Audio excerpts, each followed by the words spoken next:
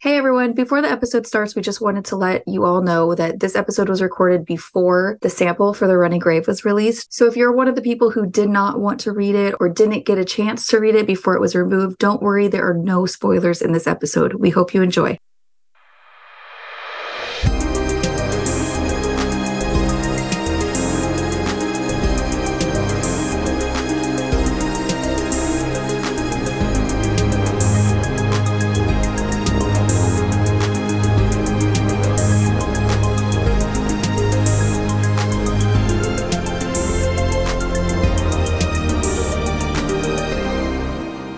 Hi, everyone, and welcome back to the Strike and Ellicott Files, an unofficial podcast dedicated to all things Cormoran Strike and Robin Ellicott, as written by Robert Galbraith. My name is Kenz. I'm Lindsay. And I'm Pools. And today we'll be continuing our reread of The Ink Black Heart, this time covering chapters 93 through 97 of Part 5. Please be aware, as always, that our discussion of The Ink Black Heart will occasionally reference the ending of this book, as well as the rest of the books in the series. We don't really have more news since the cover and synopsis dropped, but we can talk a bit about J.K. Rowling's birthday cake. Oh, and happy belated birthday to Joe. Happy birthday. I hope it was amazing. Me too. I mean, it had a great cake. Yeah, coffee and walnut. We know Strike liked it. Yeah. I love that she put her favorite cake in the books for Strike to enjoy. That is really sweet. But yeah, she tweeted on her birthday and shared that she had an I Ching themed cake, which she called a Running Grave reference. And if you look in the background, there were also I Ching cards around the table. And they're really pretty cards, too. Her husband must have planned that for her. I guess he's read the book. I'm so jealous. Right? Make me your best friend. I'll read the book. I'll make you all kinds of cakes. Well, I'll get Lindsay to make you all kinds of cake. Oh, wait a second. I don't like this arrangement where you get to read the books and I just get to make the cake. It doesn't seem fair. Okay, that's a fair point. But yeah, that was a really cute cake. With the synopsis dropping, I had kind of forgotten about the I Ching, and it reminded me of how excited I was for that. I still want to know if it's just the epigraphs or if it'll be an actual part of the novel, like in Men in the High Castle, which I read a little while ago, which is a Philip K. Dick book where the I Ching plays a huge role in the plot. And I'm curious. I want to know because I feel like someone in a cult could be using the I Ching, right? Maybe. I had thoughts about this too. I put them in our predictions document that we're going to do next week. Oh, good. I'll have to save mine for that. Yeah, maybe we can talk about it more. I, too, am very excited to see how it's incorporated. I don't know. I don't know either. And we won't know for another, how many days is it? 51. We're at 51? Yeah. Oh, wow. That feels really soon. Yeah, it's next month. I don't think I'm going to be prepared. Emotionally or? Emotionally, physically, mentally, financially, all of the different methods of preparedness. I'm not there yet. I feel that on a spiritual level. Spiritually as well. What do you need to be? I don't know what I need.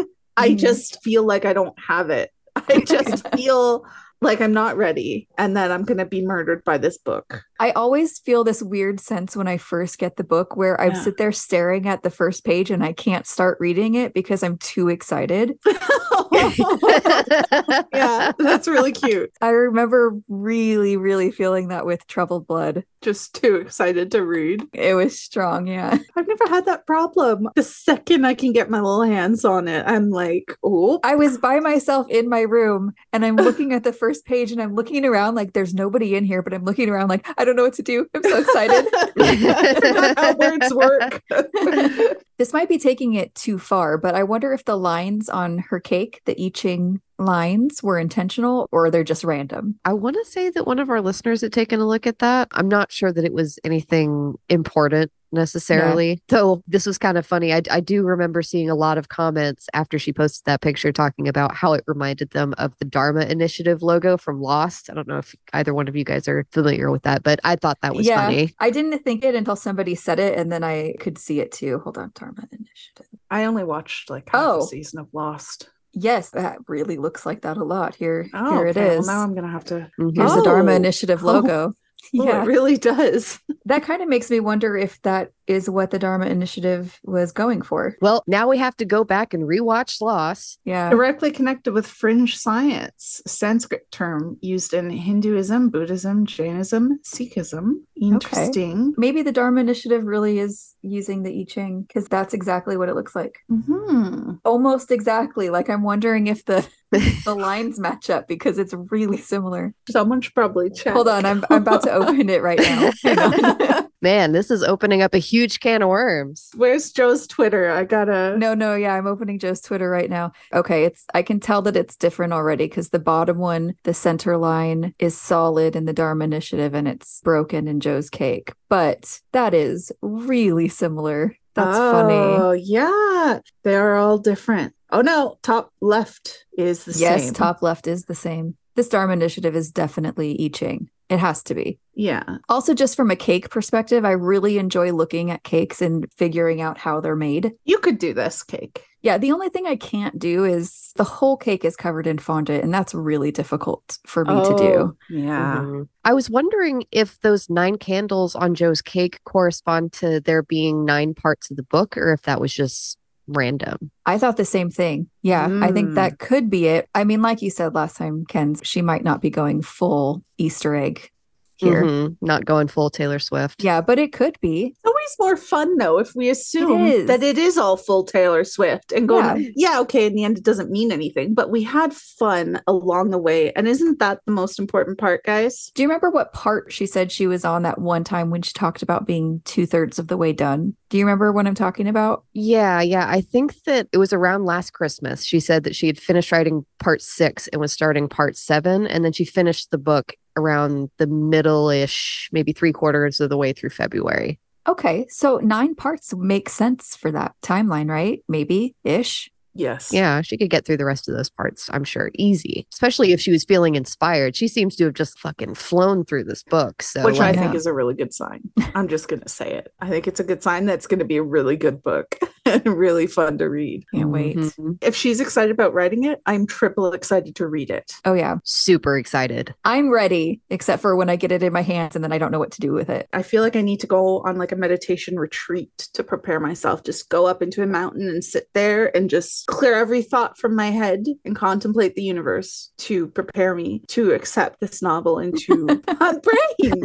That might be a crazy thing to say. Compared to other things you've said, it's fine. I could take a vow of silence. Everyone would be thrilled.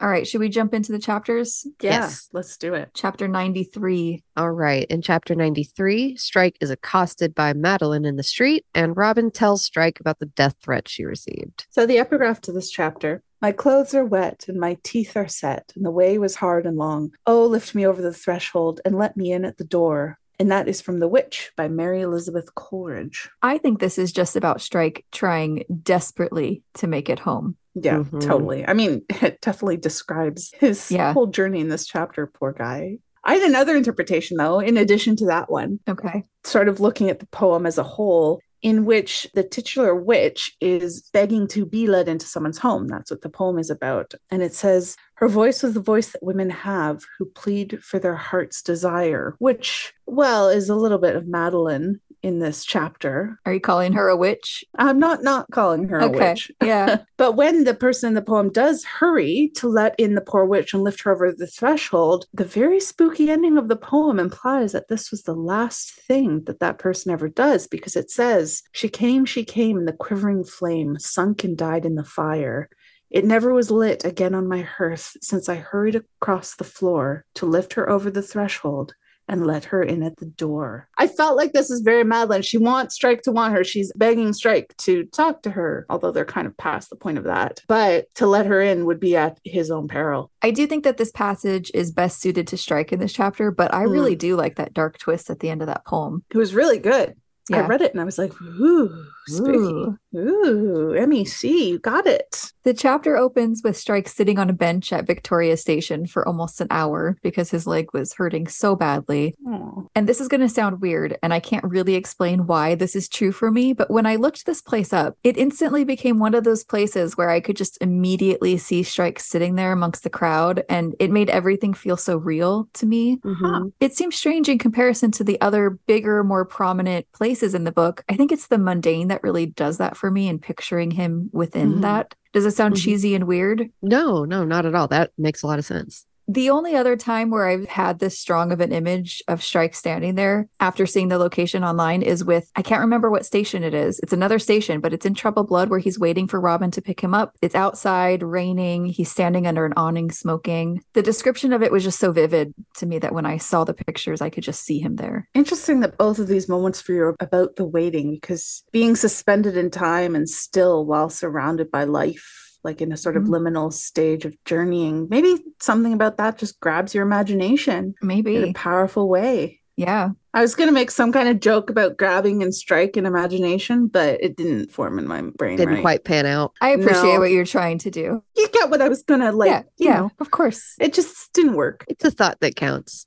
Thank you. I try. Yeah, I feel the same way about that scene in the Notes Cafe in Troubled Oh, Blood where yeah. Strike is hunched over eating his roll under those Yes. spidery sort of light fixtures. Because, Yeah. like, you can just see him there so vividly. I agree. It's just that feeling like I could visualize him standing there was kind of like catching a sight of Bigfoot or something, you know? Some kind of big hairy animal, for sure. Yeah. I bet he has big feet or a big foot, I should say.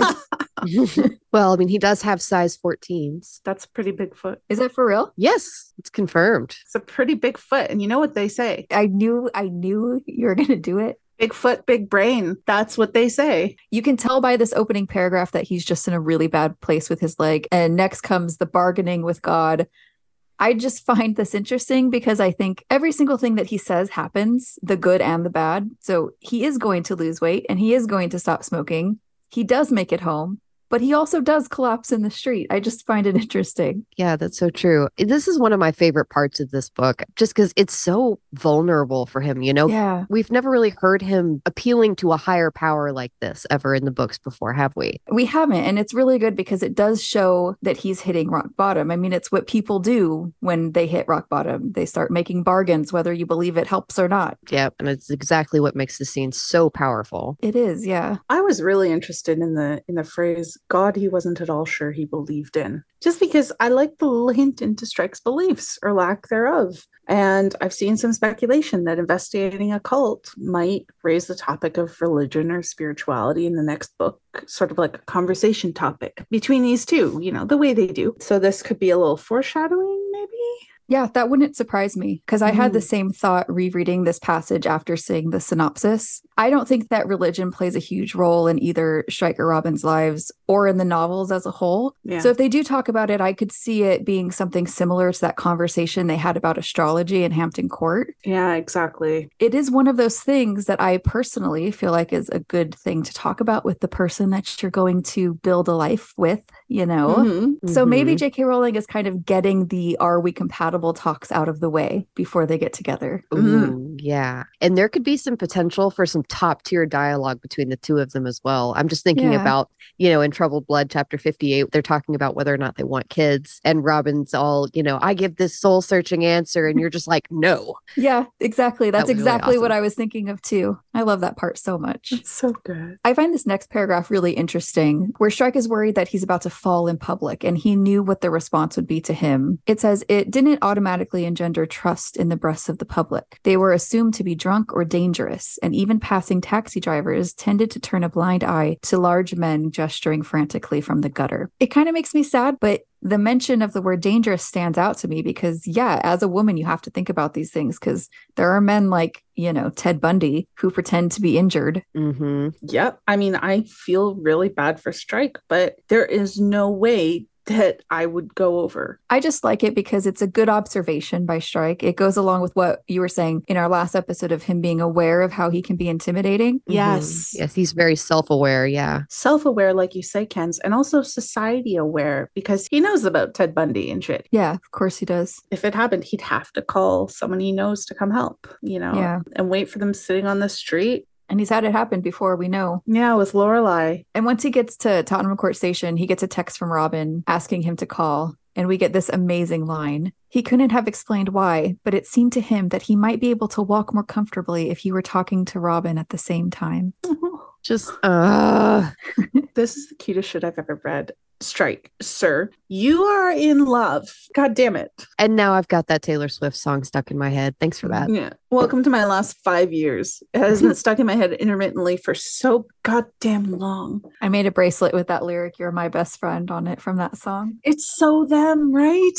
So them. And it's also really cute because it does really help. When she tells him that she's identified Paperwhite, it says, "And for a few steps, the pain in his leg did indeed seem to lessen." It's a miracle. That's pretty good anesthetic, love. It's a miracle of love. Mm-hmm. I love how through all the pain, he musters the effort and the enthusiasm to tell Robin how brilliant she is. He could have let it slip because he's in so much pain, but he didn't. He told her. I just love any moments like these where just hearing the other person's voice just makes them feel slightly better, slightly less awful. So good. So many. Those moments are so good, and it happens so often. I know. They're so sweet. So then Robin tells him that she's just had this threatening phone call where someone said they're going to kill her. And of course, they get into an argument because Strike wants her to go back to the hotel and Robin doesn't want to. I don't really get Robin's resistance. I would also think the best thing to do is to clear out. And she's just spent the whole day being worried and anxious about being there. I don't think Strike is being unreasonable here. No, me neither. I think that sounds completely reasonable. If I were in her position, that would be my first response. Get the hell out of there. I don't know. My first thought was that I fully agree with her point that if someone is waiting outside her flat for her, the last thing she'd want to do is leave it. My thought runs like this. So if this was the happening, it seems like the purpose of the threat, which isn't their usual MO, would be to get her to panic and to leave so they can get to her outside. So I would feel way more secure in my second floor locked apartment with an alarm. I would just get my cell phone, get my knife, ready to call 911, sit facing the door. But how would you sleep like that? Who needs sleep when you have coffee? I don't know. And I wouldn't really want to request a mail cabbie to come up to my door to meet me either, because then he now knows where my door is. What if he comes back? Well, I don't disagree with her point about someone being outside potentially at all. I just don't think that staying there is a good alternative, because I certainly wouldn't feel safe being there, especially alone. For me, it would feel like a ticking time bomb. If there is someone outside, what is going to stop that person from deciding to break in if they know that's where you are? If somebody really wants to kill her, I don't think that one flight of steps is really gonna stop them that much. I could not stay there like that. But of course, like you said, you can't just leave because of that potential. So I think the plan for calling for a male driver is what I would do, because if there is someone waiting, they're less likely to harm you. If there's a man with you, they could have called a man they knew for help. But I don't think Robin would like that idea. They could have called Nick. He has a car. Yeah. Why don't they call Nick more often? Because neither of them want to ask for help from people that they know, you know. Fair enough. Plus, another factor for me is the fact that the call was put through from the office, which doesn't suggest any special knowledge about her location on the part of the caller. It feels like it could have easily gone through to Strike's phone instead. And since he actually lives above the office, seems like he would be the one more in danger. Neither of them are in actual danger at the moment, you know. But a phone number and someone's locations are very different things, because someone could follow someone home and know where you live, but have no idea what your phone number is. I suppose that's true. I just also have a feeling that Gus wanted to tell Robin that he was going to kill her. I don't know what he would have done if he had gotten Strike on the phone. I kind of wonder if he would have just hung up. I'm also really wondering how the office phone system works right now. I am too now. Do they like alternate nights? I used to do this when I worked for the PI. When I left for the day, I would forward the phones to his cell phone. How do you do two numbers? Maybe they alternate nights on call. That would make sense. And then Pat sets it up when she leaves. Yeah, I'm very curious, because that factors in as well to my ruling on this. Well, how would Gus know their schedule anyway? Exactly. So it's just random. Basically. Well, yeah, but that's my point, is what would have happened if he got Strike? I tend to think that he was more interested in telling Robin that he wanted to kill her than Strike. I tend to agree that I think that if he had gotten Strike, he might have just hung up. We know that Gus wants to kill them both, but I think that he has it out for her in particular, just based off of his incredibly deep running hatred of women. I think that it really ticks him off that there is a woman on his tail and that she's going to get him caught. Yeah, that's how I see it too. In the chats. He refers to them collectively as those detectives, the chat coming up with Worm. I Yeah. mean, he says, I already threatened that bitch, but that's because he knows he got through to Robin. His kill ratio has been weighted towards men so far. I don't know. I just feel like Strike might be more intimidating to him than Robin would be. I do wonder if her attitude as far as not wanting to leave and stuff, is this more of her having a bit of a chip on her shoulder about not wanting to appear weak or not brave enough in front of Strike? Because I feel like this is something she could stand to work on. It kind of rubs me the wrong way whenever it comes up. I do think she has a tendency to do this with any sign of potential danger because she does not want to be stuck like she was after the rape and having to prove herself to everyone in her life. I totally get why she does this. It makes so much sense to me, but I would like to see some growth here because I don't think she has anything to prove to Strike. And I want her to see that and not resist so much every time there's danger because he does not think that she's weak or not capable. Let's hope we can see some progress on that front in Running Grave. I'm doubting it. She is going to be in the thick of it. I feel like she's going to come up against her limits in that book for sure. We got a prediction about that I'm excited to read next time. It's going to be fun. I understand when she says to him she doesn't need him shouting. And I love that he immediately recognized his tendency to shout orders in the face of anxiety and he apologizes. Yeah, that is really sweet. That instinct comes from the military. They trained that into him. I also understand that just from an anxiety standpoint because if I'm feeling really anxious about something, anger or frustration is easily come by for me. Yeah, it's close at hand. Yeah. I totally relate to him doing that. I tend to just start crying. I take the meltdown route. For me, I get the why aren't you recognizing this danger like I am? Why aren't you acting in a way that I would? So 100% I relate to Strike on this. I mean, are we shocked that you relate to Strike on something? Well, I'm just, No, I'm not. Got another therapy edition. Yeah.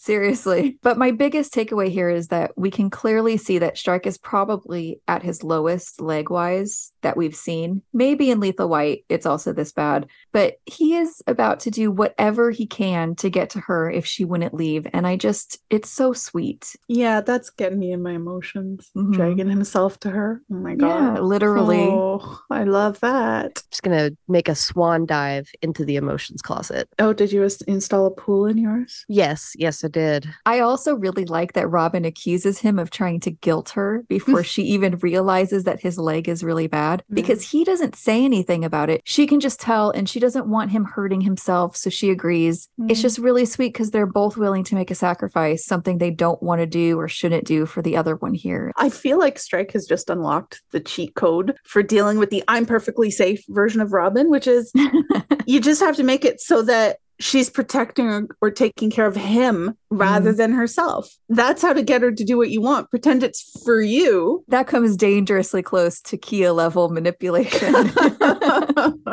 If it works, it works. If it works, it works. Yeah, which though is why I love that he's trying to hide it from her because that's not part of his argument at all. Yeah, that's true. And as much as I didn't understand Robin's resistance, I kind of wish that she hadn't given in just so Strike had to go to her after Madeline's assault. God, right? Then she would have known about the breakup, maybe.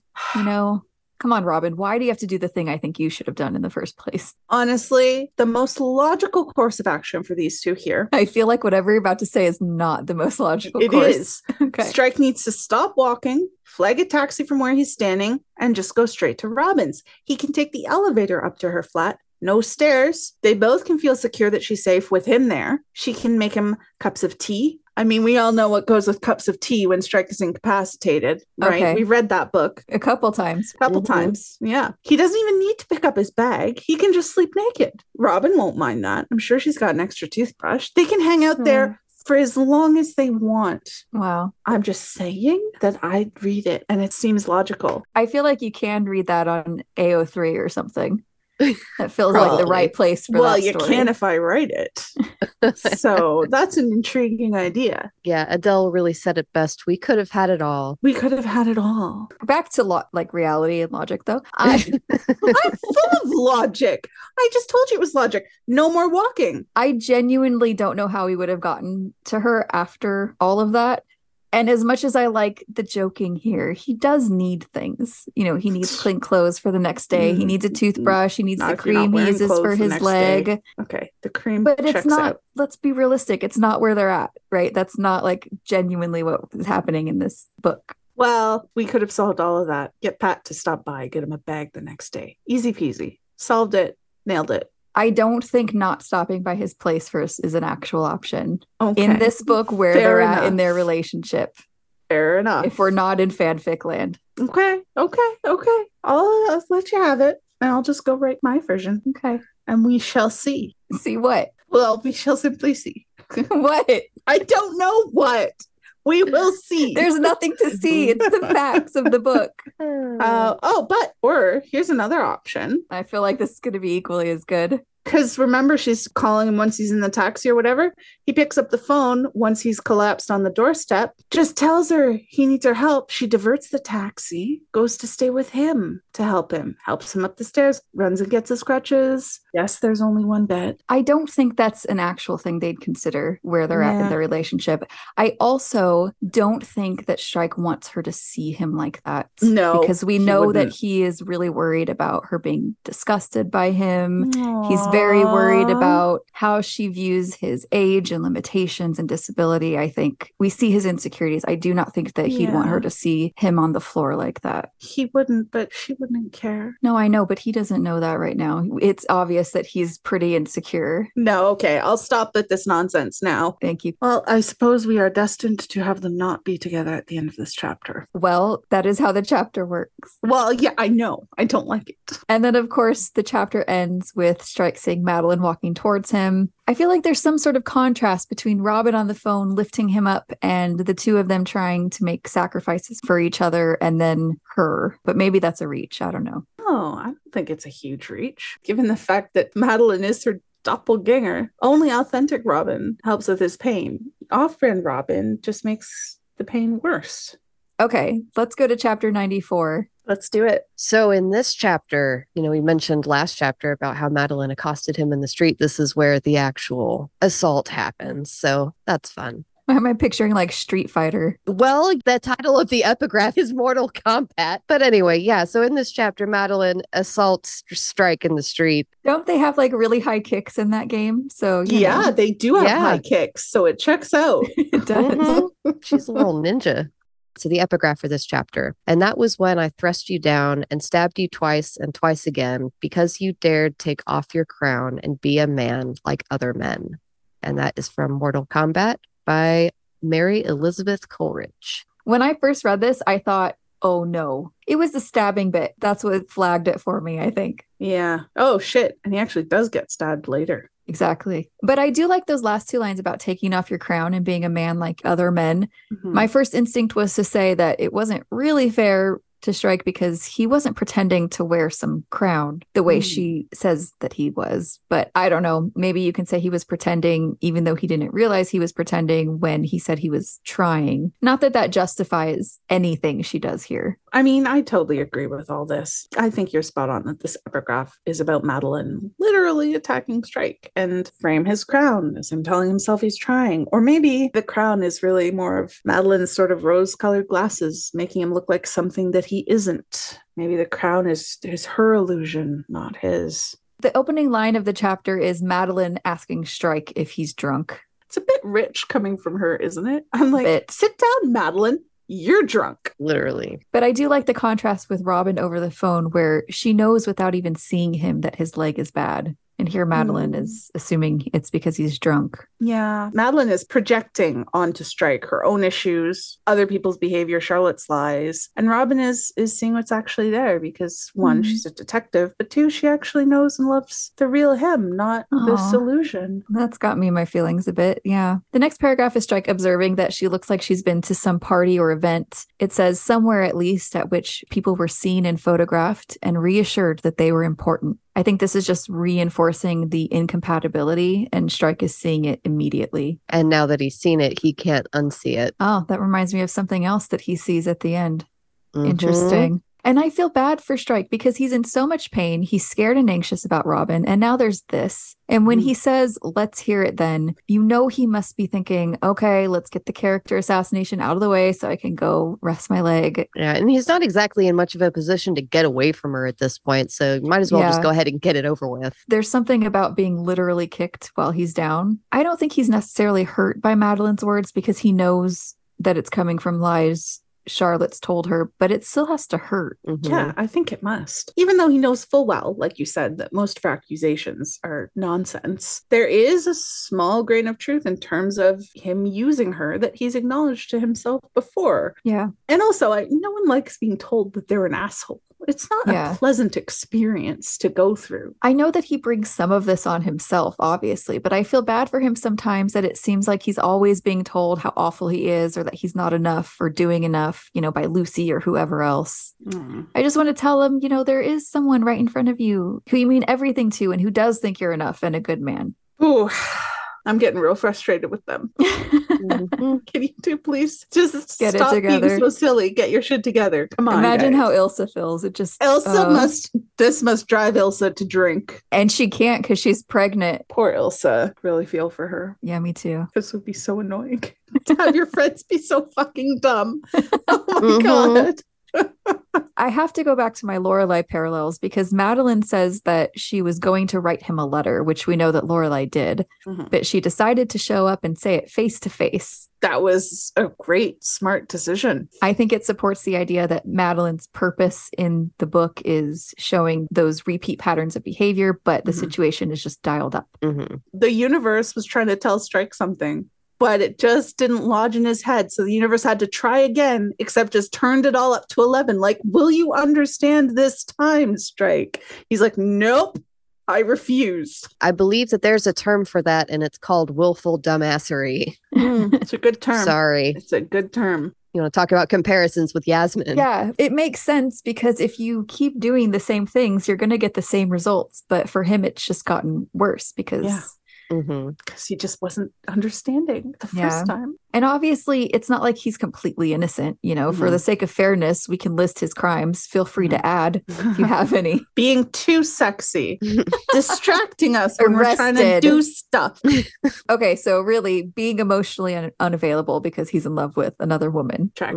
Dating Madeline to try and not have feelings for that woman. Double check. And lying about staying at that woman's house. That, I think, sums it up. I think so. And it's so weird. It's almost like all of his issues with relationships could be pretty much solved if he'd just date the woman he's actually obviously in love with. That is weird. That's crazy talk. Who does that? I do think there's probably some other things he needs to work on. Yeah, but the major things are just he's not in love with them and he's in love with someone else. He needs to get over the fear of that. Yes. But Madeline isn't reacting to any of his actual crimes. That becomes clear very quickly that she's just talking about Charlotte. Which is so weird for us as the readers. We're like, what do you want about Madeline? Charlotte must have told her everything but the untrue version of events. I'm guessing that Charlotte was at whatever event that she's just left as a guest. Yeah. It seems totally probable to me that Charlotte shit-stirring could have pushed Madeline from scathing letter to drunken confrontation within the space of one evening. And it makes me wonder what version of events Charlotte did tell Madeline. Was it just like a slightly massaged version of the truth? Or did she flat out create an entire fantasy scenario where she and Strike are sleeping together again? Where was the level of crazy delusion on this lie scale? I wonder if J.K. Rowling knows what she thinks happened. I'm sure she does, right? It's her. I would love to know what Charlotte told her. What if Charlotte told her that after the Jago confrontation, they left Jago's place together? Because technically... they kind of did. She probably just left out the bit where he left her standing in the street. Seems like that would be a pretty crucial bit to the point of the story, Charlotte. Not for Charlotte. Not for her. But I'm just realizing that is another Lethal White parallel because he leaves her standing there too after she asks to share a cab after the Paralympic event. Yeah. Remember? Yeah, I really like that. I think that sounds really plausible. I'm sorry if I'm annoying anyone with these Lethal White parallels, but they just keep coming up. No, I'm loving them. Anyway, back to the chapter. Madeline keeps saying that Strike used her. This kind of makes me think of that other line where he thinks that people use each other all the time. on the scale of using people, trying to get over someone isn't as bad to me as the kind of using that Madeline is actually accusing him of. Which I think she's saying that he used her to get closer to Charlotte and back in that circle. And it is so incredibly ridiculous because literally all of Strike's actions in this relationship have been to avoid any possible interaction with that circle. It's weird when you talk about using someone to get over somebody else and whether or not that's wrong. Talking about that is interesting because if Robin were to do that, I feel like it would be, get back out there, date some other people. Try to get over it. Try to get over it. It's a thing people do. Like, is that necessarily wrong? Was it wrong of him? Maybe it only feels wrong because we're readers and we're in his head and we know because we've read books before that getting out there isn't going to work for him because he's the protagonist of this love story. Right. But in the real world, it's what people are supposed to do, right? I'm just thinking about whenever Ginny started dating around in Harry Potter. Yeah, that was great. Same sort of deal. Yeah. And bonus effect of waking up the monster inside of Harry's chest, which we all love. We love a good chest monster. Yeah. I love that part in the movie of, I think it's Half-Blood Prince, where they see her kissing, is it Dean or whatever? I just love Ron. Yeah. I love Ron's line when he goes, "I'd like to leave." It just strikes me as so funny. It's such a great line. Next is Madeline's first physical attack where she punches him in the chest. Bit rude, yeah. This is a wild what if, but what do you think Robin would have done if she had seen this? Listen, there is no way that Robin wouldn't have stepped in because I think that Robin would be able to get physical with Madeline, not like attacking her, but stepping in and fending her off, restraining her in a way that Strike can't because he's so conscious of his own strength and he's not willing to use it against a woman. It feels like it's more of an even playing field for Robin to get in there and lay hands, not in like a violent catfight way, but playing defense because she knows Strike, he can't. Yeah, I hope that she would get in there and defend, her man. Goddamn right. Yeah. She did laugh when Strike mentions, later that Madeline had kicked him, but I think that it would be an entirely different thing if she saw it happening in front of her. The way that he tells it at the end, I think he was intending to make her laugh. He didn't really emphasize the seriousness of what happened. Yeah. He likes making her laugh. I love that. There's also this moment here where he feels a sense of deja vu because Madeline grabs onto his arm and won't let go, just like Charlotte. It says, left hand still clutching his sleeve, she pummeled his back with her right until he twisted around and seized that too. Once again, he saw the rictus grin she displayed on the night of her launch in Bond Street. Just a little creepy. It is a little bit sinister, right? Yeah. I'm just picturing Tim Curry in Home Alone 2 when he smiles like the Grinch. Yeah. That's exactly funny. How I'm picturing Madeline right now. I think that before this moment, the reader could plausibly think that Madeline's upset about Robin. Nothing she said contradicts that. But this bit of deja vu cues us in 100% to what she's really angry about because it's a physical visual sign that Charlotte's poison has worked its way into the scene. She's the puppeteer pulling on Madeline's strings. Yeah, and I think it's a clear intentional connection to Madeline and Charlotte that they're very similar as well. Yes, definitely. Strike's response makes me laugh. When Madeline mentions Charlotte again and says, "You think she wants you?" And he says, "She does, yeah." Yeah, it's the bit. She's fucking gagging for me, but I don't want either of you. I'm like, oh my God, that is absolutely ruthless, but I love it. It makes me want to sip my tea and be like, I love it too. I mean, he's not wrong. No. Brutal, but entirely accurate. It's 100% accurate. Pools, I feel like you probably really like the rest of that line where he talks about her trying to find some dignity. Oh my God, yes, big time. Like, Madeline, I'm begging you, you got to stop subjecting me to this cringe because it is cringe. I'm reading this through my fingers. It's making me cringe so hard. This is too much. It's also really strange to me when Madeline threw Henry into the argument. Right? As if Strike had formed this deep connection with him and is now abandoning him. Had like 2 conversations. Yeah, it's like she's just throwing spaghetti at the wall at this point for something that'll stick. And then to just really drive home the cringe, Madeline threatens to talk about him in an interview she has coming up and then kicks him and stabs him in the thigh with her stiletto. First of all, impressive that she's walking drunk in stilettos. Yeah. I'll give her that. I'm still trying to figure out how the hell she managed to kick his thigh from the position they were in because they're standing close together. She twists out of his grip. How the hell does she get her heel all the way up there? if she twisted around, she could have kicked backwards and that would have been much easier to kick him Oh, high up. okay, yeah, maybe. Like a horse. Yeah, it's much easier to do that. Exactly. And she does it in a tiny dress too. I'm like, is Yeah. Madeline a secret ninja?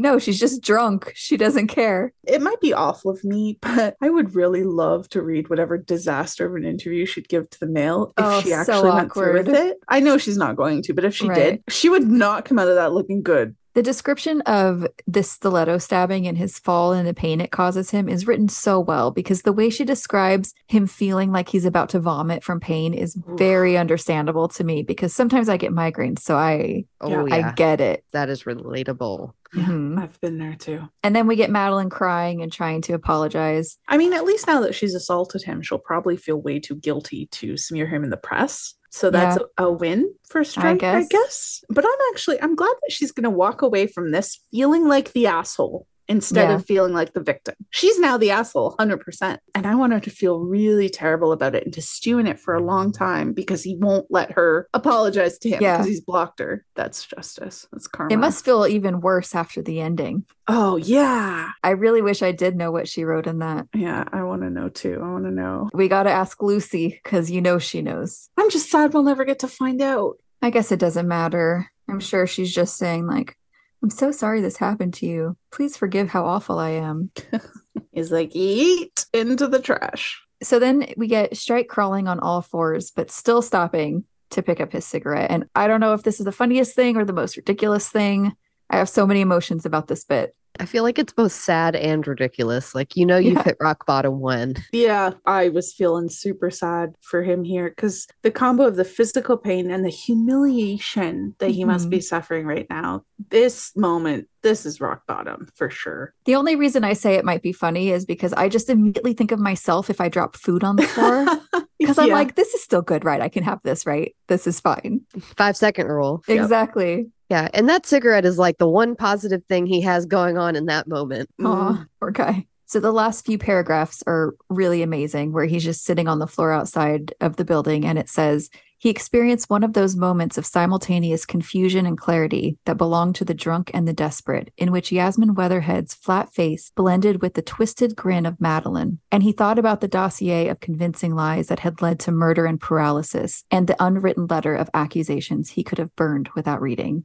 So this is the letter, right? The letter that Madeline was going to write, and he's connecting this with the letters in the coffin. Yeah.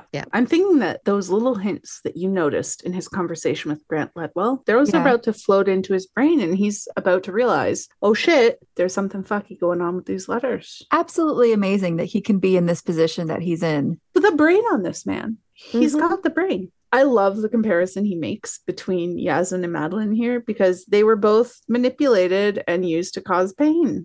Yasmin by the Havening and Madeline by Charlotte. And it's not really a good sign when your tactics are the same ones that a group of alt-right neo-Nazis are using, Charlotte. Just if you want to jot that down. She's like Strike's own personal terrorist. I really hope that she's not done yet because I do want to see her being their personal terrorist and Strike just getting more and more angry and wanting nothing to do with her. Yeah, I don't think we're done because Robin needs to know how he feels about her. And I really do think we're going to get those thoughts from him about her not really holding any kind of appeal whatsoever. She might try doing to Robin what she did to Madeline, but it's just not it won't work this time. Yeah. Yep. And then on the step of his office, while half of him was wondering whether he'd have to sleep where he was sitting, something floated up through his subconscious into his conscious mind. Every woman who'd hoped to make a life with him had complained about this. The way something hard and impenetrable in his brain had lived forever in a problem-solving realm, no matter what was going on around him. In fact, only one woman had never moaned about it. I love that at this thought, Robin calls.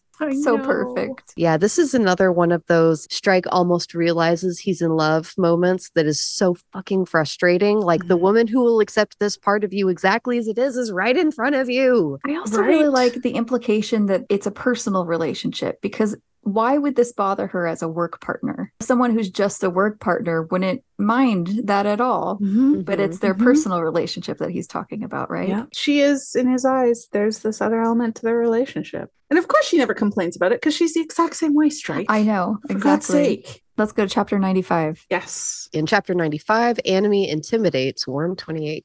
Okay, and the epigraph. But this place is gray and much too quiet. No one here. Why, this is awful. This is fear. Nothing to see, no face. Nothing to hear except your heart beating in space as if the world was ended. And that's Madeline in Church by Charlotte Mew.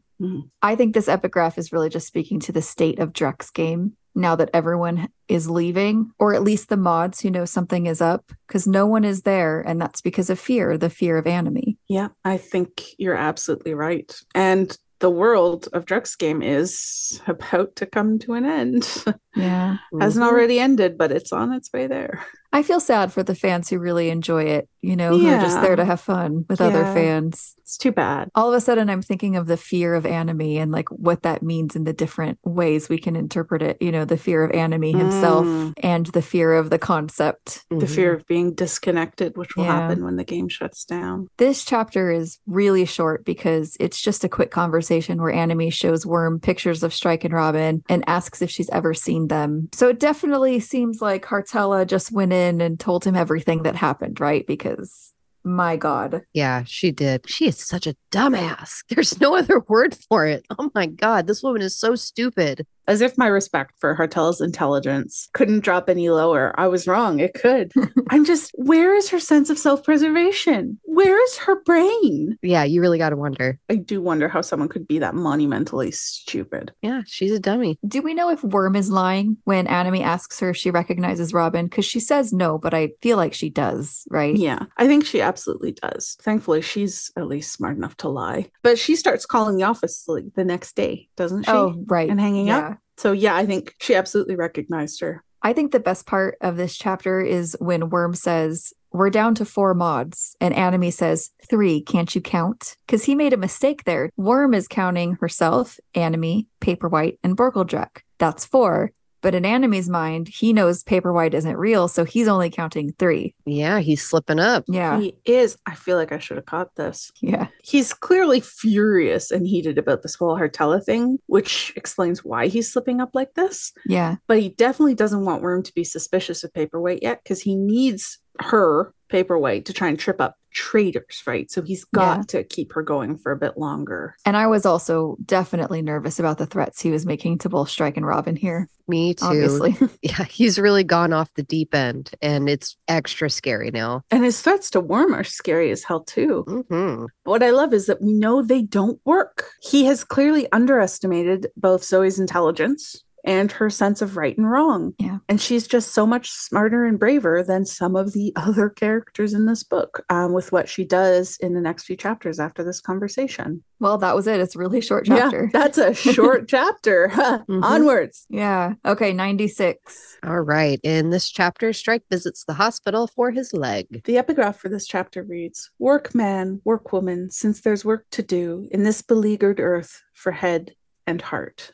And that's from Aurora Lee, again by Elizabeth Barrett Browning. I think this is just talking about continuing to work, even though they're both kind of trapped and stuck in different ways that they don't want to be. They're still pushing ahead with their vocation. It's interesting because in this long passage in the poem itself, Romney is telling Aurora that the men are the head and the women are the heart, and that both of their work is complete and whole, but it's separate spheres. So they work together to make the world or life. But my point with that is that I like how in this chapter, both Robin and Strike are doing head work. They're stuck, but they're working in that intellectual realm, the realm of the public life of investigation. But they both have heart work to do inside themselves, kind of like working on their emotional realms, if that makes any sense at all. So Strike calls Ryan Murphy, and this line makes me laugh. It says, the CID man took as seriously as Strike could have wished the news that Robin had received a death threat by telephone the previous evening. And I was like, yeah, of course he's taking it seriously. Yeah, that was my exact reaction. I was like,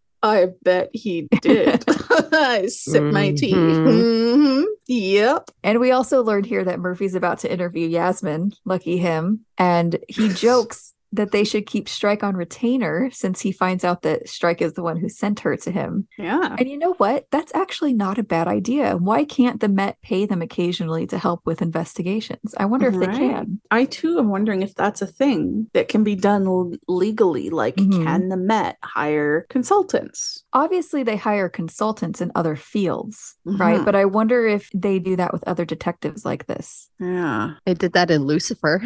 So maybe in Lucifer, in Castle, there's a lot of shows where the police apparently are so incompetent that they have to hire writers / Satan to solve their crimes for them. Well, I just mean, like, I understand hiring consultants in a different field, like something scientific, but would there be liability just to hire other detectives when you're already a detective? Do you know what I mean? Yeah. But it's interesting. I wonder if it's something that's going to come up later again, if it's one of those things that's being planted. I'm not sure that it'll happen with Murphy after this book, though. Next, we have this phone call with Midge. And I said a few episodes back that Midge's encounter with Jago endeared me to her. I think the magic is kind of fading because this phone call between her and Strike takes me back to feeling annoyed with her because all he's asking her to do is pick one of the 3 suspects to watch. And she is really pushing back hard and arguing. I just find it kind of exhausting.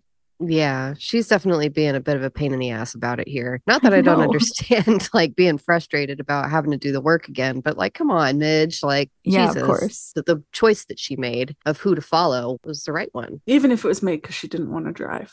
Exactly. I wonder if that's some sort of clue, right? That neither of them are thinking at all that this matters, but she does pick the right person. Yeah, which should have actually probably been a clue of like, oh, they're not paying attention exactly. to Gus. Guess who the murderer is? As a side note, I really like that once again, Strike is taking all this action while he's unable to walk, because I think it really helps him feel like he's doing something. And I mean, he is doing something, but it helps. He's a man of action. So, like, the fact that he can do anything to help right now while he can't walk must be a great comfort to him. And then he calls Robin, which he knew was going to be his most difficult call because he had emailed her and told her that he wants her to stay put. I remember being nervous because at this point I was starting to feel kind of sad that they just kept butting heads like this. I kind of like them butting heads. I don't know. It's just like so much of the same argument. I don't get the argument. So it's starting to feel exhausting. Maybe so. And I'm so bad because I'm thinking, Robin, you hardly sleep or rest. Take the 3 days, read a book, watch TV, sleep in. Take him up on this. Right. You can do it. You can do it. She is so like him, just such a workaholic. Come on, lady. Put your feet up, pull up the BBC iPlayer, put on a cop show, put on like Happy Valley or, Line of Duty or something. I don't know. I don't know either of those shows, but sure. No, I don't either. They're both great. Highly recommended. My girl really needs to work on her work-life balance because it's a little bit off. Maybe we'll see her explore that a little in The Running Grave before she goes undercover because you kind of have to make the time if you're dating someone. We see Strike do that. Mm-hmm. That's true. He's doing a better job than she is in the last couple years.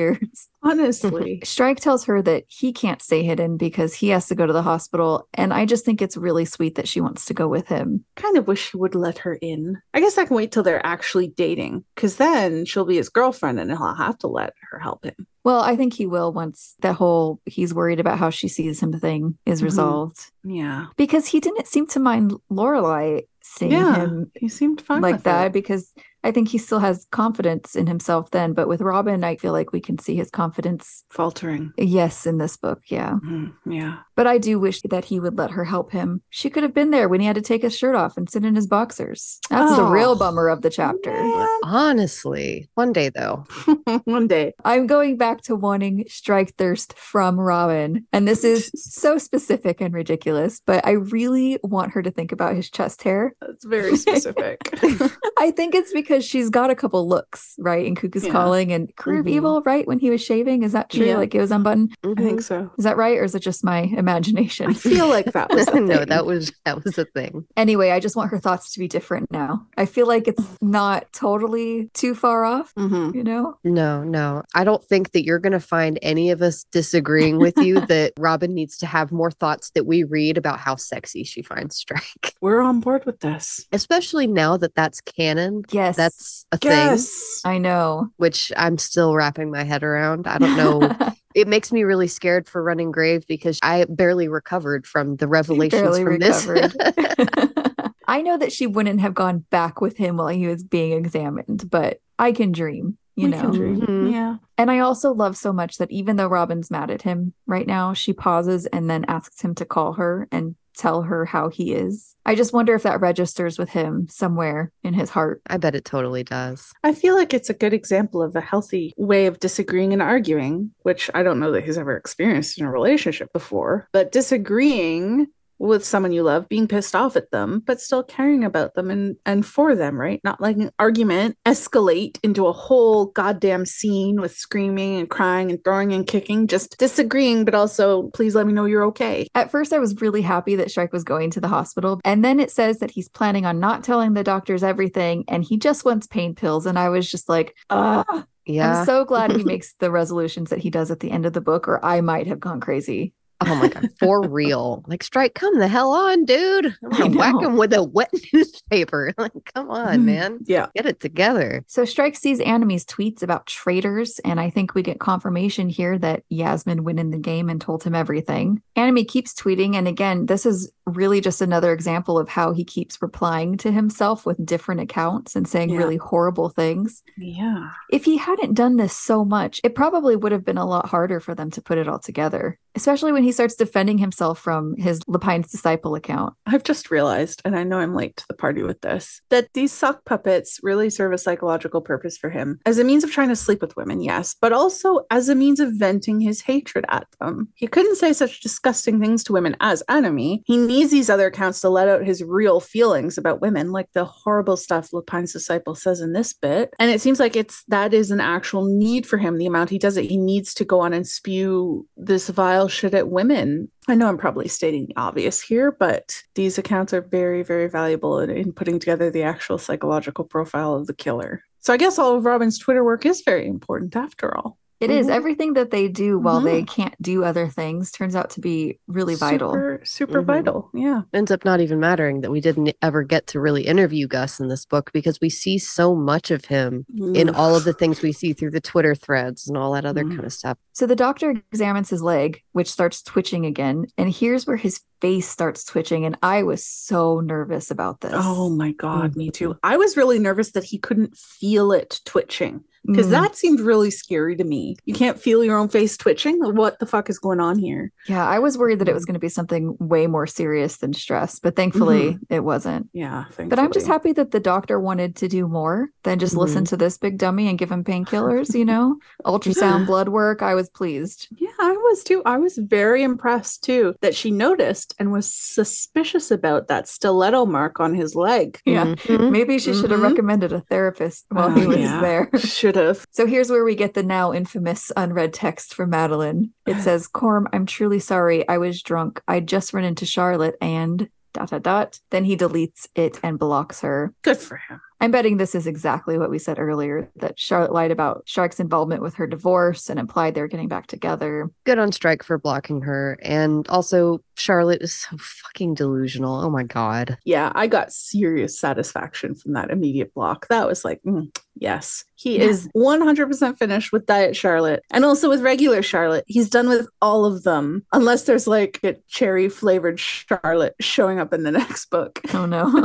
There better not be, or I swear to God. That sounds vaguely murderous. But on another note, so we're all agreed that there was no pregnancy announcement in this text that he deletes, right? Yeah, agreed. Yeah. We're all on the same page here. She was trying to justify her behavior. That's what she was doing. Oh, fully agree. Yeah. Yeah. But anyway, going back to his whole medical situation here, it's interesting that he starts feeling the twitching the moment he's dealing with this text from Madeline, because it's pretty obvious that placed right together make me hope that maybe he's realizing that all of these placeholder relationships are making his life harder and more painful. They are what is making this so difficult. They're not worth it. Strike. Figure it out. I know. If we're wrong about this, I feel like I'm never going to trust my gut again because I feel like all the signs are there. I think we're right. I don't think we're wrong. Famous she said last her words. famous last words. I feel like you've just done it now. Just jinxed it. Yeah. I'll knock on fake wood. Thank you. You're welcome. So when the nurse comes in to take his blood, she tells him to take his shirt off because they won't be able to roll his sleeves up enough. This is one of the rare times where we get a glimpse into what he's wearing. A shirt? Well, yeah, I would hope so.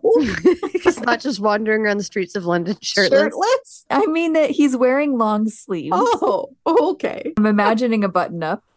I'm sure that's not the only thing you're imagining. Yeah, I'm pretty sure. No, not just that he's wearing a shirt. I mean, it's telling us that he's wearing long sleeve shirts. Right. Yeah. It's more than we normally get about his clothes. That's true. Yes. Yeah, Yes. we don't get much. Also, I can't help but notice that it says that he really didn't want to take his shirt off, but nevertheless did as he was told. It's not quite as good as Robin telling him what to do and obeying, but it's still good.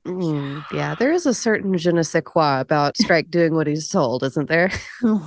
Yes, there is. Yeah, I don't know what the hell kind of weird button this is pressing for me, but it super is. I love it way too much. Yeah. Like, yeah. Mm-hmm. I think we need a separate closet for Thirst. Yeah, a thirst closet. It reminds me of a very inappropriate scene from The Office. I'm not going to say what it is, but if you know, you know. That is a really funny scene. Yeah. So next he gets Midge sending him a video of Nils dropping off a box to the Epcots, and we get a tiny glimpse of Gus. I like that Midge calls Nils a massive weirdo because, yeah, pretty much. That's yeah, that sounds accurate. Accurate. And I like the way we get this tiny look at Gus while we know Anime's behaving really strangely on Twitter. Yeah. It's like a glimpse behind the curtain. I feel like maybe I should have guessed since he's just at home, he's doing nothing all day. He'd be on Twitter. I guess in fairness, you can also be on Twitter all day when you're out of the house. Yeah. Just like Strike is right now. That's true, but he's interrupted, right? Mm-hmm. Gus is having kind of uninterrupted Twitter rants. That's true. Except for Nils. Strike is getting his ultrasound here. I was worried because doctor's comments are very ominous. I don't want to hear tearing. I don't want to hear very inflamed. I definitely don't want to hear grade 3 of anything because that's not a good sign. There's usually 3 grades and the grade 3 is the bad one. And then again with the very tight muscles. Yeah, but I think it had to be as bad as it possibly could. Yeah, it did. This ultrasound bit for me was sending the signal. I'm like, oh shit, this is not good, Strike. I do think it's cute though that Strike and Robin are texting back and forth because both of them are stuck where they don't want to be and texting each other about the case. I liked that back and forth. I feel like we got to see them text a lot more often during this book than we have previously. Not that it matters or anything, but it's just nice. Yeah, I think you're right. Pools, here's another one for you. And all of us, really. When Robin tells him to search a hashtag about Kia and it says, Strike did as he was told. I knew there were more of these bits because I definitely noticed them on my first read, but here it is again. It is very nice. I would like more of this in the Running Grave, please. Yeah, it's pretty good. Mm-hmm. But the hashtag was about it getting out that Kia had slept with Wally Cardew. And this whole description of how a Twitter storm unfolds was really well done for me because you've got like the different reactions, the battling hashtags, and then someone digging up old shit to cancel someone else entirely. And the phrase turned on Kia with the ferocity of a hungry alligator made me laugh a bit because like it's an accurate image. Yeah, it's a good one. It's a good one. It would have been better if it had been something that eats birds. Do alligators eat I guess birds? Alligators eat birds, like if they can catch them. The only other thing I have to say about the Kia bit is that in a previous episode, I had wondered if Mooney Spoons was also Kia, but I don't think so since they're speaking so badly of her in this bit. Yeah, I think this has to be someone else. And we do learn Kia's actual Twitter handle, not a parrot though. Yeah. And I can't see the sense in using a sock puppet to attack yourself. No, me either. So the doctor tells Strike that he needs to keep his weight off his leg for 4 weeks. And this guy... This sentence made me laugh and just at the same time because it says he'd been banking on being told to keep his leg up for a week, which he'd been planning to interpret as 3 days. I'm like, Strike, come on. I'm laughing. This is such a Strike thing to do. Selective listening and selective interpretation. 101. He could teach the class on doing this shit. Yeah. And I can just imagine his shocked Pikachu face when he's like, 4 weeks? And then there's the absolutely classic line where he's wondering if he could possibly be calcium deficient. He ate plenty of cheese, didn't he? I'm like, doesn't count when it's on Big Mac, Strike. I was hollering at this line when I first read it because the last time that I was in the hospital for something serious, they mentioned a calcium deficiency and I had the exact same thought. Like, I eat plenty of cheese. I literally have a piece of cheese right in front of me with some roast beef. I fucking love cheese. Yeah, I was frustrated with him in this chapter, but the next paragraph where he acknowledges everything he knows he's doing wrong was a good sign, because we've seen little comments like this in previous books, but this felt different. I knew that a change had to be coming. Yeah, you can really tell he's about to come up against a brick wall, and that his usual coping mechanisms of painkillers and no more than 3 days off his feet just really aren't going to cut it now, and something has to change. Yeah. And here's where the doctor comes back and tells him that it seems like the spasms are psychological, and asks if he's been under stress lately, and he says no more than usual. This guy. This moment was where I completely lost my shit. Yeah. No more than usual? Just a bomb. A bomb. Being attacked by an ex in the streets. The woman you love is being threatened. Nothing. Nothing. Totally normal. Nothing to see here. Oh, he's so in denial. You know, I mean, I hate to bring this up again, but when you say it like that, it's just shades of Yasmin. Okay. There is a definite parallel being made there. I'm just the audacity of him to say that with a straight face. It's beyond me. I'm amazed. I would have loved if Robin could have had a front seat to hear him say that. Well, why? She's the same. I don't need help. I'm not in danger. They're the same. Okay. Yeah, maybe. I feel like she'd condemn it in him. She'd be like, no, he's under stress. I'm not under stress. They do it to You're each under other. all kinds of stress. Yeah. Oh, I just love them. The ending of the chapter, he tells himself that their enemy investigation needs to be over, but that streak of stubborn self-reliance that more than one ex-girlfriend called arrogance insisted it wasn't over yet. Barclay hadn't reported back on Paperwhite, and there was a chance Strike's forthcoming visit to Grant Ledwell, if handled correctly, might at last lead them to Anime. That was a great ending to the chapter, because of course we know that this means that both of these things are going to be exciting. We're coming up quick on the end of this book. At this point, every scene is going to have me on edge first time I'm reading it, because I know that shit's about to go down. Shit could go down at any second. Yeah, we just have about 10 chapters left. Yeah, 11. Oh my God. Okay, let's go to chapter 97. All right. Strike and Robin speak with Nicole Crystal. The epigraph for this chapter.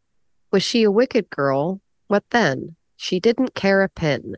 She was not worse than all those men who looked so shocked in public when they made and shared her sin. And that is The Message by Matilda Blind. This epigraph is speaking to Nicole's complete lack of shame or regret in sending nudes. She literally does not give a single fuck. Yeah. She does not care. I completely agree. There's no other way to interpret that. So in the start of this chapter, we learn that Strike got home from the hospital and immediately mixed his new strong painkillers with whiskey, which seems like a smart and reasonable thing to do to improve one's health. Right. Just a little note on how the resolutions of last chapter went. Because I feel like he's still in denial that he really needs to get his shit together. Yeah, exactly. Yeah. So Barclay calls to say that he's with Nicole, or Paperwhite as they think, and she'd like to FaceTime with them. Yay. Robin is so funny because she jumps up to get dressed so that she can hop on the call. It says, Robin hurried to pull on a t-shirt and brush her hair, lest Strike imagine she'd been sleeping all morning. I understand not wanting to have a work call with a witness in pajamas, but I really don't think she needs to worry about Strike thinking she doesn't work hard enough. Oh, for real. After all these years, I feel like that's the last thing he's going to be thinking. I know. In fact, I think he'd like another look at those pajamas. He likes the Robin view. He does. He sure would. But I'm imagining now what will happen once they actually are together and they're spending their evenings with each other. Because I have a feeling that Strike is going to be the one telling Robin to put the bloody laptop down, to stop working, to relax for once. No, but I just mean, my point is that I don't want her to worry about what Strike thinks of her work ethic. I wish she'd realize that, I don't know. He thinks she's amazing. Yeah. He has no doubts about her work ethic. It's also cute because Strike does the same thing. He gets a new uncrumpled shirt. I hope he didn't bother struggling into trousers, because what's the point of working on Zoom if you can't sit around in your boxers or whatever, right? Oh, no. We're on Zoom right now, Fools. Is there something you want to I am wearing about? pants. I am. Okay. They are pajama pants. Very comfy. For the record, pants for us means... No, pajama trousers? What do they call it? I don't know. But Sounds pants so weird. Pants doesn't mean what pants means. Underwear. Okay, no. yeah. I've got leg layers on the legs. Okay. Yeah. I'm fine with Strike being in his boxers on a Zoom call. Yeah, that's fine. That's all I was saying. So Nicole immediately says that she's not Paperwhite. Does anyone remember if they believed her? Yeah, I don't think that I had even briefly considered that she might not be telling the truth, mainly because there's not that much book left for them to try and figure Yeah. out the truth if they weren't able to catch her lying during the interview initially. But I feel like it becomes pretty clear really quickly that Nicole has no idea who Paperwhite is, what that is about VCAS or anything. I believed her too. Nicole speaks so matter-of-factly about sending this nude to her boyfriend and isn't at all upset that it's making its way through Dreck's game. Yeah. But her father was really entertaining to me. Oh my God, me too. Her poor parents. I know. They both seem so long suffering. It had me cackling. The moment where they both say Nicole in the exact same tone, you know that's not the first time they've had to do that. It's amazing. Yeah. Speaking to the nude, I'm glad for Nicole that she's so confident and chill. And I really hope for her sake that she doesn't come to regret having photos like this out here. It's just she's so young. Can she fully really comprehend all of the possible consequences of this? Can she understand that maybe her older self might not feel the same way she does now? I say about a completely fictional character. I mean, that's how we talk about all of them, so it's fine. We might as well just keep it up, right? Why start understanding this as fiction? Yeah, I personally would not feel this way if it were me, but it was definitely entertaining to read. It was hilarious. Yeah. It was very funny. We find out that her ex-boyfriend is Marcus Barrett, and if that name sounds familiar to you, congratulations on your amazing memory. But Barrett is the name of Darcy Barrett, or the girl Gus was pretending to date. Yeah, Darcy, the name that was mentioned once 647 pages ago. Did you count? Yeah, I did count because I was like, holy shit. But this is how Gus got that picture, right? Yeah, it was that Darcy went to the same music school, right, that Gus went to, and she invited him to a party. And he had tried to kiss her or something. She didn't accept his advance. And then at some point he had hacked into Marcus's iCloud while he was there. Yes, he must take revenge for her not allowing him to kiss her, right? That's why he wrote on the Reddit too. Oh, so I guess it was mentioned slightly more recently. Yeah. I'll have to go back and recount. And I have to say that my initial reaction was to kind of roll my eyes at Nicole for wanting to protect her ex and not give this information. But I actually changed my mind pretty quickly because she was really convincing. I think that if I was at all suspicious that she was lying initially, that faded by the end of the chapter. She's totally believable. She was. She was open. She was cooperative. She had normal emotional reactions to things. I mean, maybe her parents would argue otherwise for that last one. Yeah. But I did not have a speck of doubt over here. I was like, oh yeah, okay. And I don't know why, but I find it so sad when Strike asks about Morehouse. She says that she doesn't know him until he uses his real name. And then she said that she noticed him following her on Twitter and liking all of her tweets. The image of VCAS faithfully liking every one of this girl's tweets, thinking it's Paperwhite. Yes. That's breaking my heart a little. Yeah, that's exactly why I find it so sad. Yeah. Oh my God. Aww. I hadn't had my daily 5 minutes of sadness about Morehouse yet.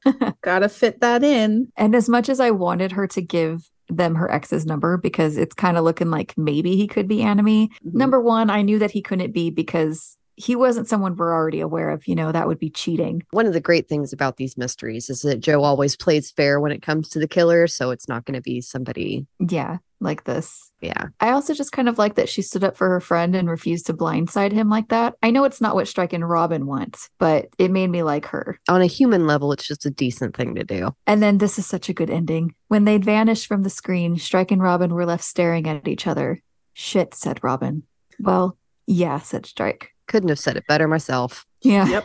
I love that it's now just the two of them in this FaceTime. Me too. Do you think they carried on and just had a proper debrief? Oh, I hope so. I just really like the idea of them hanging out on a video call with each other, I guess. I know, I do too. Oh, it's really cute. Maybe they'll do that in The Running Grave if she... That would be so great when she's in the cult. So what are we doing next time, Kens? So in our next regular episode, we'll be doing chapters 98 through 102. And in this set of chapters, we have Robin making a breakthrough in the case. Strike and Robin argue about Strike taking risks in his condition. We get a really, really good part in that chapter. Love that part. So good. And then Strike threatens Ashcroft, the pedophile, with a fun amputation. Yes. That is a really great teaser, Kens. That's great. Thank you. Thank you very much. That'll do it for this episode. Thank you so much for listening. If you enjoy what you've heard, don't forget to follow us on social media. We're on Twitter, Instagram, and Tumblr at the SE Files Pod. You can also contact us on our website at thesefilespod.com or email us directly at sefilespodcast@gmail.com. Thank you so much again for listening, and we hope to catch you next time for another episode of the Strike and Ellicott Files.